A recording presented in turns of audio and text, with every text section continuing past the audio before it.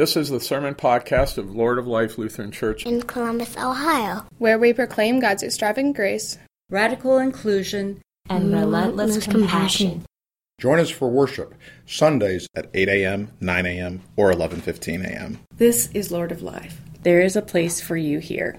For more information, please visit our website at www.acceptingall.com. The first lesson is from Deuteronomy. See, I have set before you today life and prosperity, death and adversity.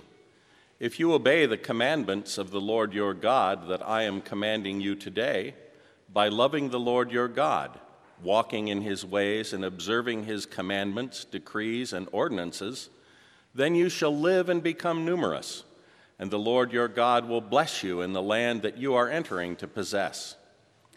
But if your heart turns away and you do not hear, but are led astray to bow down to other gods and serve them, I declare to you today that you shall perish. You shall not live long in the land that you are crossing the Jordan to enter and possess. I call heaven and earth to witness against you today that I have set before you life and death, blessing and curses. Choose life so that you and your descendants may live, loving the Lord your God, obeying him, and holding fast to him. For that means life to you and length of days, so that you may live in the land that the Lord swore to give to your ancestors, to Abraham, to Isaac, and to Jacob.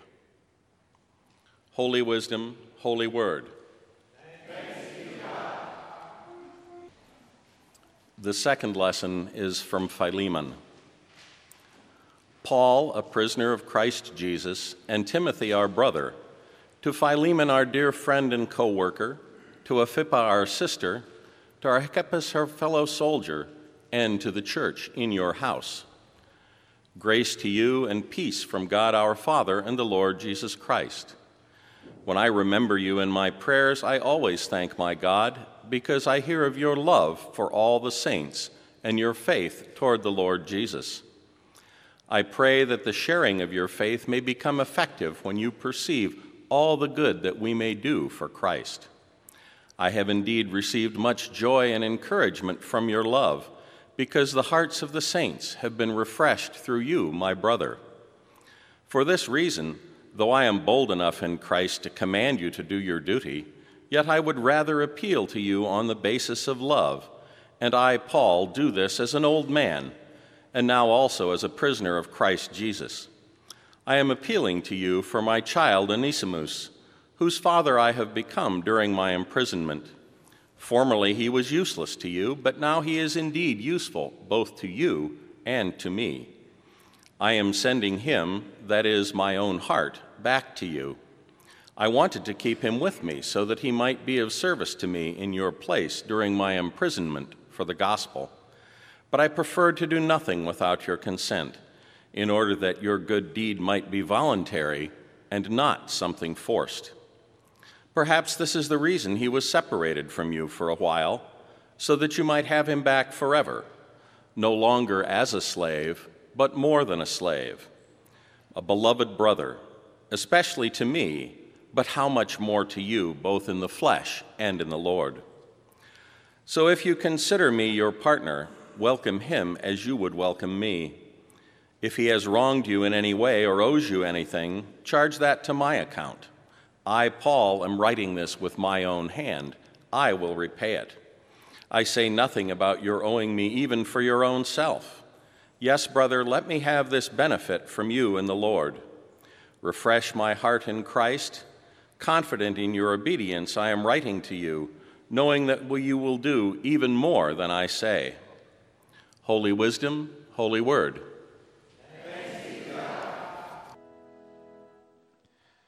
The Gospel according to Luke, the 14th chapter.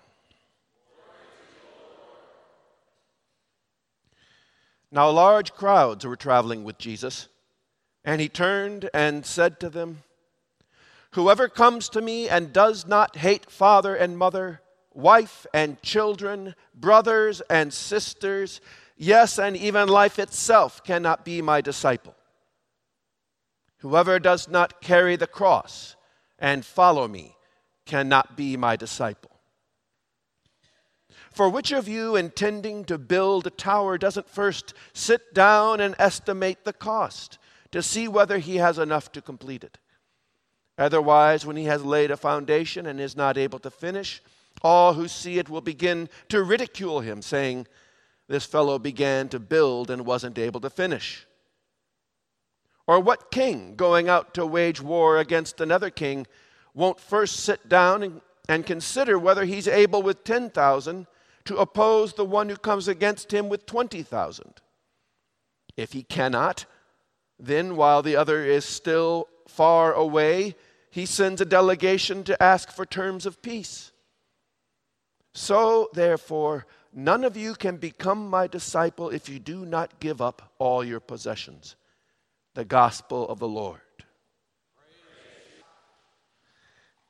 On Friday, Ruth and I joined Chris and Ben. I don't think there was anyone else there from Lord of Life, unless I'm forgetting, which happens a lot. But we went to see this documentary that was being shown called Becoming Truly Human. And this documentary attempts to look at the growing segment of the population known as nuns, N-O-N-E-S, taken from their response to surveys where, when it asks, are you Christian, Buddhist, whatever, or none of the above. These are those who check that last box. People who, for one reason or another, have drifted away from the church. If you look at a graph, a line graph showing all the various denominations, what you find is that they are all trending downward, and the only segment trending up are these nuns. They now comprise almost 25% of the population, which means they are on the verge of becoming the largest affiliation in our nation. Although we are still by far a Christian nation, if you start pushing that name, if you start asking people exactly what that means and what it means for their lives, we find that it begins to ring hollow. And certainly what we are finding is that more and more people are questioning the value of the church, are questioning the relevancy of the church. And of course, then the church argues strenuously for its relevance, but it seems as soon as you have to start arguing for relevance, you've already lost that argument. Many reasons are pointed to for why this segment is growing so quickly. Some suggest that it's a much faster-paced, nimbler population than we once were. And so it becomes harder and harder for people to make long-term commitments to organizations. We point to the growing distrust of institutions, our disappointment and sometimes even disgust with them when we feel that they do more harm than good. We point to social network platforms that allow communities to form and dissolve around topics and around happenings, very transient communities without the need for long-term commitment. We also point to what can be the divisive nature of religion's claims of exclusivity. the claim that we are right and you are wrong, that this one can save us and not this one, or that this one believes this and not that, which forces us then to draw lines to say you are right and you are wrong, you are in, you are out. And all of this can make having discussions around this topic very difficult. Because for better or for worse, religion, well, we tend to adopt a religion because we believe it is the truth. And so when someone questions those truths, it can feel like they are questioning us, that they are questioning the foundation upon which we have built our life. And so conversations between the religious and these nuns don't tend to go well, because either we tend to try to argue them back into the church, or try to prove that they are wrong,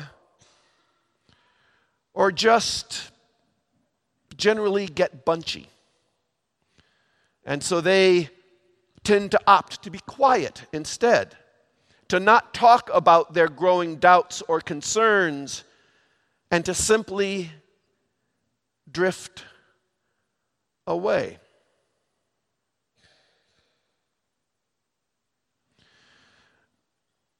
And it's not helped sometimes when Jesus makes demands like we hear today in the gospel. Jesus certainly has a habit of poking things with sharp sticks. He pokes the religious institutions of his day, questioning their practices, their traditions, their beliefs. He pokes the government of the day, questioning their understanding of power and their priorities. And today he turns that pointy stick on perhaps the last bulwark of togetherness in our society, the nuclear family. You can't follow me unless you hate your mother and father, unless you hate your kids. You can't follow me unless you hate yourself, unless you're just a general misanthrope. You can't follow me. Oh, and by the way, give up everything you have. Then you can follow me. Oh, by the way, take up this cross.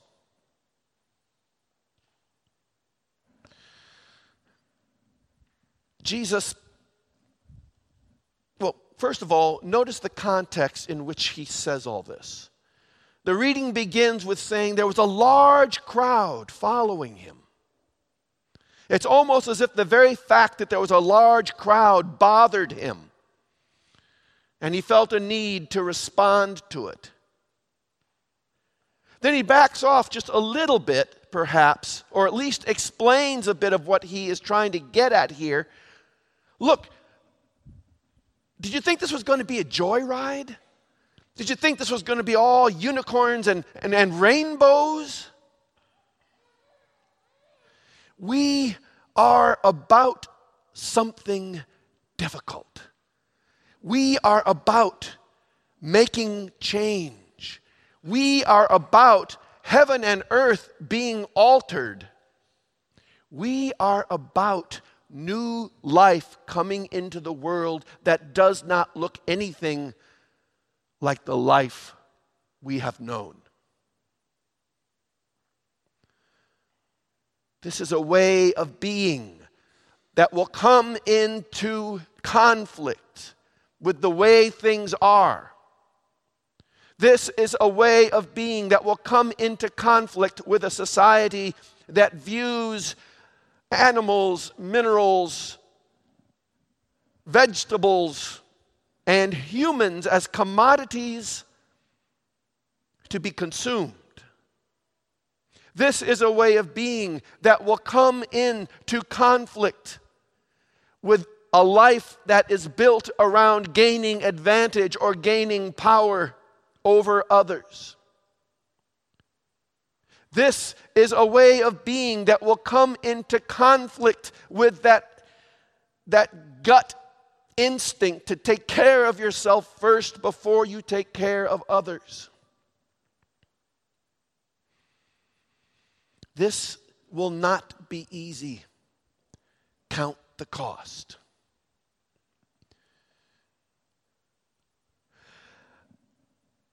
And it seems that whenever Jesus turns that sharp stick on someone or something, it's because they are clinging to something without thinking about it.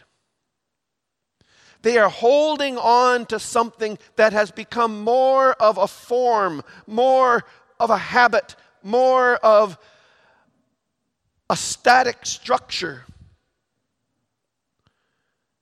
than life. Choose life. The theme that we have adopted for this rally day is building our faith. And we've used Legos as a symbol of that. I mean, come on, who doesn't love Legos? And I dare say that most of us have had some experience building with Legos. I know we certainly got Lego kits for our kids, and many a Christmas day and days thereafter would be spent with the instructions out on the floor, the Legos out on the floor, putting this thing carefully together until you ended up with a Batmobile or a fire station or whatever it was you were putting together. But the real glory and power of Legos are not in what you've built. It's in what you can build. And once those instructions are carefully followed and that Batmobile comes into being, it's hard to resist the temptation for very long before you start pulling the wheels off and before you start building other things out of those same bricks.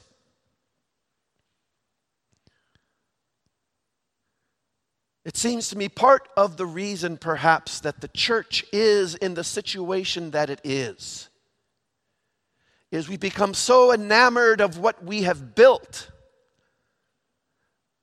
that we are loath to let it be rebuilt.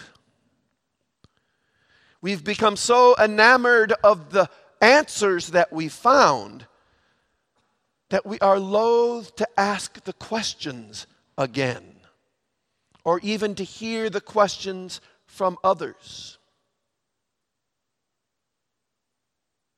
We have become so enamored with what we have found that we have neglected to keep searching.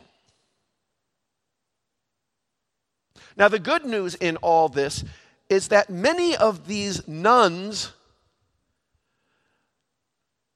consider themselves religious people or spiritual people. And indeed, the very reason that they have left the church is because they are looking for truth. They are looking for life. It's just that they haven't found it here.